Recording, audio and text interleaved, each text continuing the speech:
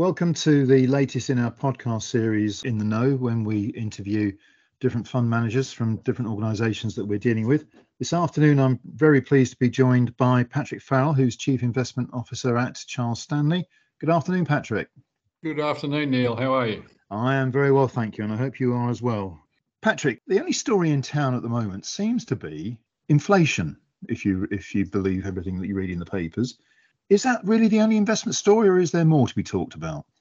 Well, look, I think it's certainly something that markets have not had to deal with since basically the early 90s. And so, so from that sort of perspective, I think there is just a lot of uncertainty around how the situation overall is going to develop. Central banks have had to dust off their strategy playbook in relation to how they deal with inflation. And I think, we are in that sort of situation where there are a lot of the other underlying impacts, and we can talk about supply chain issues, the COVID lockdowns in China, and essentially where the war in the Ukraine all basically comes down to what does that mean for inflation ultimately? Is it going to add fuel to the fire? And how far will central banks need to go?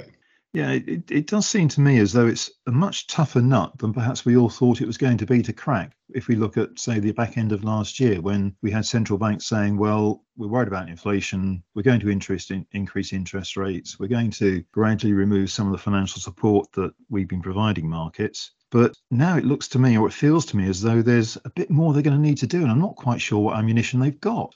Well, central banks really only have one major policy tool. Yeah. And, that policy tool is basically lifting interest rates. And the situation over the course of the last 30 odd years is that they've used that policy tool more like a sledgehammer to try to hit a nail. And that's probably a good way to actually summarize it. But now it's a situation where the nail is certainly grown to be something a lot bigger.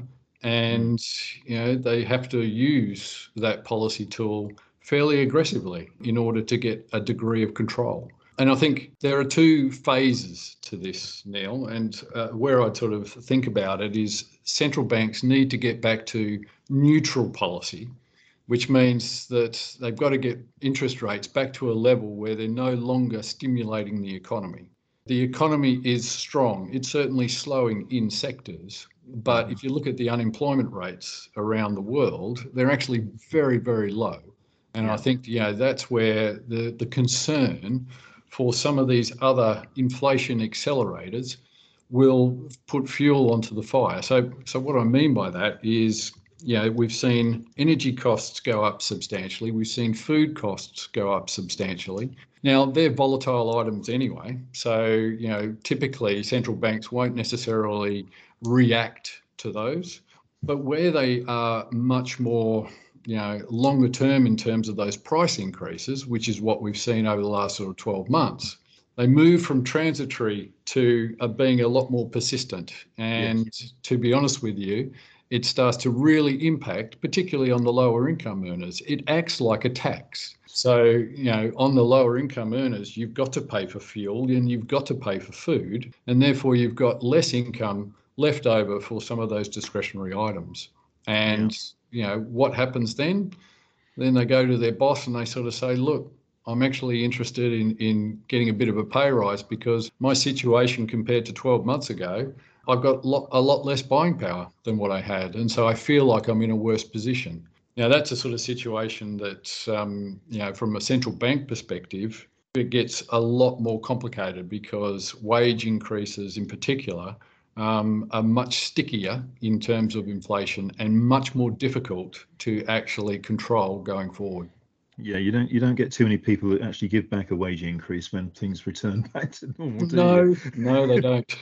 It doesn't happen. It's interesting you mentioned there about central banks may have to deal with this quite aggressively, because there's a danger there, isn't there? Because from where I'm sitting, there's a very, very fine line, because if they overplay the cards, they're going to shut off economic growth, and we need the economic growth to be able to get the system working to support wages, support taxes to support the payments that governments have got to make on fixed interest, all the other bits and pieces. It strikes me as a really, really difficult balancing act.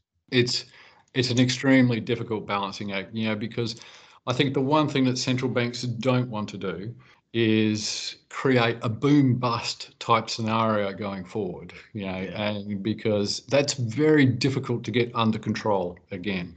But the flip side to this is that, if we didn't have the pandemic and we saw some of those transitory inflation pressures build as we did last year, then they would have removed those emergency policy sort of settings much quicker. And therefore, they would be in a much different sort of situation as we sort of move forward. So what I think will happen is that central banks will move very, very quickly to get rates back to what we would consider to be neutral. So non-restrictive, but non-stimulatory at the same time. And I think for the US, that's probably going to be between 2 and 2.5% maybe in terms of the Fed funds. I think it might be a little bit less in the UK as well. So, but that's where they need to be in order to then make a decision as to how tight they want to basically set policy. So how high do they want to set interest rates that's going to cool the economy enough to get inflation back under control? Now, that is a very fine balancing act indeed, as you mentioned. Very, very difficult. And it's got all sorts of other knock-on implications, hasn't it? Because as you mentioned earlier on, the possibility of walking into your boss and saying, look, I want a pay rise because my costs have gone up, or whatever it happens to be. We've also seen over the last few months a real strengthening in the dollar. Is that something to be particularly worried about going forward? Could be inflationary, couldn't it? Yeah. And I think, if we have to pay more for our imports, then definitely it's going to be adding to the sort of inflationary pressures that have been building. I think where people and investors have sought some of the safety in the US dollar, surprisingly, it's only sort of really appreciated the US dollar in terms of the last month or so significantly. I thought there would have been a lot more activity in terms of buying the US dollar when the Ukraine war basically began, because, in any sort of geopolitical risk, you do have a sort of situation where, a lot of people flock to the safety of the US dollar. It is that sort of risk-off currency, if you like. But to be honest, the Ukraine war went on for quite some time before the US dollar really started to appreciate. And I think that that's something that's obviously add to pressure right around the world, because there are a lot of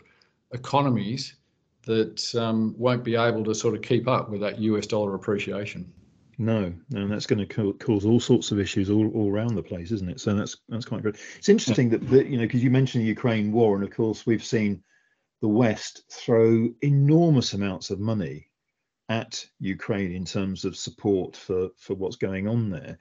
That money's got to come from somewhere. It's not all coming from the taxpayer. It must be coming from increased government borrowing, which is obviously going to cost more because interest rates are going up. Aren't we in a really vicious cycle here?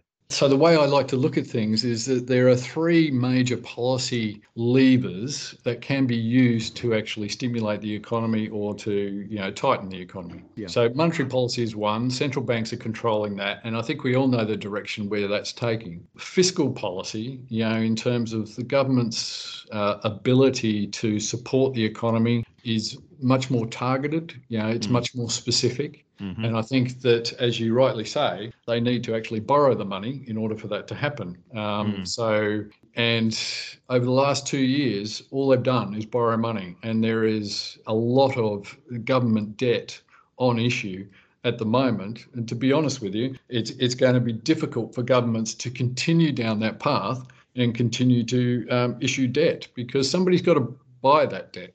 Where we've seen the sort of quantitative tightening announcements from the central banks, particularly the Fed, they're no longer going to be those buyers. And so that buying has to be replaced from somewhere.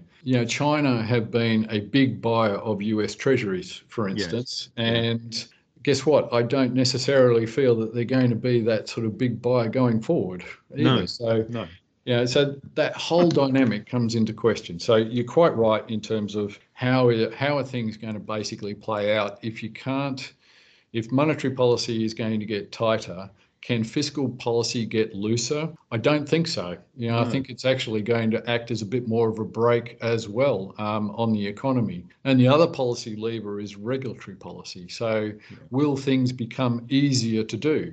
And I think when I start to think about renewable energy space, for instance, energy security is one of the biggest themes that we can see at the moment, and it's particularly prevalent in Europe, as you could imagine, as they reduce their reliance on Russian energy. But where are they going to get that energy from? Where are they going to get those sort of fossil fuels, and how quickly can they actually develop their renewable energy sources? It's such an important question, but I think a lot of the regulatory red tape on things like renewable energy, particularly in Europe, is just going to get cut right back. So it'll be a lot easier to sort of put up a wind farm or to get authorization to do anything from a solar farm or anything along those lines. So that's a really interesting theme that we're looking at, obviously, as well.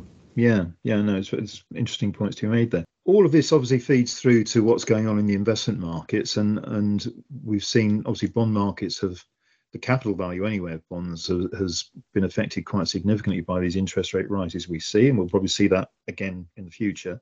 Stock markets, though, in the main, apart from maybe the US, have been reasonably resilient, but trading within a fairly narrow range. I think depending on the market that you're looking at, and obviously for different reasons. So the US market had a really poor April, and I think it sort of got to a situation where it did hold up really, really well. And when I sort of hate to say it, but as the Ukraine war basically plateaued in terms of some of the escalation points, and that's still a very significant risk for markets going forward. But the market did become a little bit more comfortable with how it was going to play out, and the fact that the Ukraine was basically putting up such a good fight against the Russian aggression. And I think that that's a sort of situation where markets took a lot of comfort, and they also took a lot of comfort from the fact that the support that they were getting from the West was going to mean that that was going to play out, and Russia was not necessarily going to get their way as they expected. And I think that was a really good outcome for markets, and you did see some appreciation come back. People were a little bit more willing to sort of take some of that risk on board. Where we saw a weak April was very much on the very aggressive stance on the central bank and where policy was going to go. If I look at the expectations for where the Fed are going to take policy, we're almost in the next 12 months going to see cash rates at near 3%. So that's a very aggressive move, and markets don't like that. That's a big headwind for markets, and I think it does play into the degree of uncertainty that's in the marketplace. As we spoke before, uncertainty is the absolute enemy of markets. If there is any uncertainty about some of these bigger issues, markets don't like it, and they will sell off as a result. Which is if you're an investor is a bit of a worry, because there's nowhere really you can put your money that is going to be free from all this, to be quite honest. Well, this is where if I look at the FTSE 100, that's actually held up really, really well. And year to date, as of last night, it was up to around 2.5%, whereas the S&P 500 was down about 12.4%. So if I look at that sort of metric, why is that the case? Well, some of the commodity prices and some of the energy producers have all basically held up really, really well. And I think, if you're looking at some of the underlying sector composition, that's where you can actually get a lot more detail in terms of trying to find a place to hide, as you put. It is obviously a long-term thing, isn't it? Investing is for the longer term, and short-term is speculation.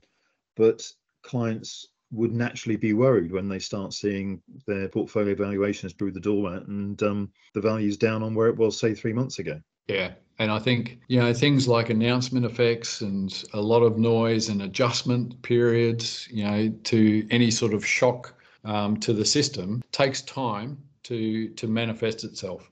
However, I would say that as the markets get comfortable with the overall tightening policy and they get a bit more clarity as to where the potential peaks are going to come through from central banks, then what you will see is greater confidence. Okay, this is where I think that they're going to end up. That means there could be still some short-term pain, but over the course of the next 12 to 24 months, I think equity markets are going to continue to be one of the best performing asset classes. We may need to be a little bit more specific in what we buy, and but there are definite opportunities that arise because of the risk that's basically priced into where markets are at the moment.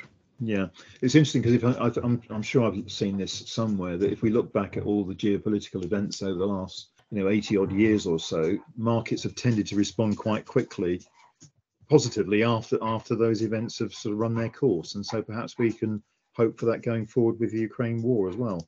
Yes, and I think that will be the case. However, the other factors that are playing out, particularly the supply chain issues as a result now coming through from the China lockdowns, will continue to play out. And the unfortunate thing is that they will continue to play out for months to come. The container market, the container shipping market, it's almost like the circulatory system in your body. And if you do get blockages and all that sort of stuff, it does create a lot of tension and a lot of rabbit in the snake, if you like, issues that are very, very difficult to work through. So that balance coming back into shipping is going to take months and months for that to sort of get back to a normal sort of situation. So we could have quite a prolonged period of fairly flat investment returns, couldn't we? Well, I think listeners would probably really need to potentially adjust their expectations, I would say. We've gone through a period where central banks and governments have spiked the punch bowl at the party, even though that party was in your own home over the course of the last couple of years. But now they've taken the punch bowl away, and they've actually removed some of the safety nets, and now you have to suffer the hangover to a degree. That doesn't necessarily mean it's a massive risk-off scenario. So this is the other thing. Risk-off scenarios tend to come about from an unknown influence coming through. As we know, central banks, if they cause a recession going forward, it's probably going to be pretty well understood and known by the markets. It just means that they won't rally as hard. The returns that we could probably hope to get out of equity markets going forward are probably in the mid-single digits. And that's what we need to be able to expect going forward. Yeah, rather than the returns we've seen over the last couple of years, which absolutely is changing dramatically. On the subject of markets and investing in general, one of the strong themes over the last few years has been the emergence of ESG, environment, social, and governance-based investing. Yep. Which, if you're investing money, wouldn't you want to invest money in a company that was conscious of those three factors anyway? Because surely that's the way forward for good profits, isn't it? Well, I think absolutely. I think, what are we trying to do here when we're trying to value a company, let's say? We want to make sure that its business practices are sustainable in the long term, because that's the way that they're going to grow, and that's the way that they're going to keep operating. So when I start to think about that, well, if you're doing something in terms of exploitation or, something that's going to damage the environment, then that's not sustainable. And therefore, you're going to, at some point, need to change your business practice. In a nutshell, I do tend to agree with the fact that ESG is a very important consideration, but it has been for a lot of shrewd investors. It has been an important consideration long before the mainstream has basically caught on. Because, and I mean, when I think about governance, I mean, that's a no-brainer. In my mind, you have to have good governance at a company in order for it to succeed and to be profitable in the longer term. And as you say, investing is for the long term, not just for some of the speculative short-term type views. And it just seems to me as though it's it's almost like a fashion that's caught on, but any sensible longer term investor would have taken these factors into account anyway. So interesting. You mentioned earlier there, Patrick, about sustainability and the like. And one of the things I found quite interesting over the last few months is there are a number of funds that have got the word sustainable in them that we see out there in the marketplace, but they don't seem to have performed very well as other funds. Is there any particular reason why that would be in this kind of environment? I don't necessarily feel that the shorter term investment performance of a particular theme or a particular way to invest is going to play out at all times. This is where we need to sort of look at, okay, well, what are the underlying drivers of some of those particular themes, and why are they important? And do they have the long-term benefits that will see their profits and their earnings stream basically continue and to grow? So they're the sort of main metrics from a company valuation type perspective. But look, ultimately, you take more comfort in the longer term by investing in some of those that do have that sort of sustainable practice. But there will be ebbs and flows at every step of the way. So, that's where we can't necessarily be too wedded to any sort of particular theme, because there are going to be times when it's going to play out, and there are going to be times where they're really going to potentially underperform. I will say to clients very often that if you focus too much on the short term, you're really speculating. Whereas if you focus on the longer term, that's actually investing. And I think that's a subtle difference that not everybody fully appreciates. Yeah, I would definitely agree with that, Neil. Absolutely. Yeah. Good. Excellent. I'm going to try and wind this up a little bit if I can. So we can expect the inflation situation to probably continue for a little while longer. Central banks are in a pretty tricky place in trying to apply monetary policy to balance this act out. And governments equally are in a difficult place. So it's going to be hold your nerve, isn't it, really, over the next 12, 18 months or so? I think that's exactly right. It's something that, from an investor perspective, is probably one of the most difficult environments for us to be able to deal with. And there obviously has been a lot of uncertainty over the last few years in terms of how the pandemic's affected us, and different working conditions and the like, and the impact that's had on the overall economy. Yeah. But coming out of it, we're sort of come out hot, and then now we've got to try to put that inflation genie back in the bottle, which is going to be a difficult task, to say the least. Really tough one. Really tough. Well, look, Patrick, I really do appreciate you having given up so much time this afternoon to talk to us. I think it's a very interesting conversation, very useful, very helpful. And I hope that our clients have enjoyed listening to this podcast as well. To our clients, hope you found this informative, and look forward to seeing you next time. Thanks, Neil.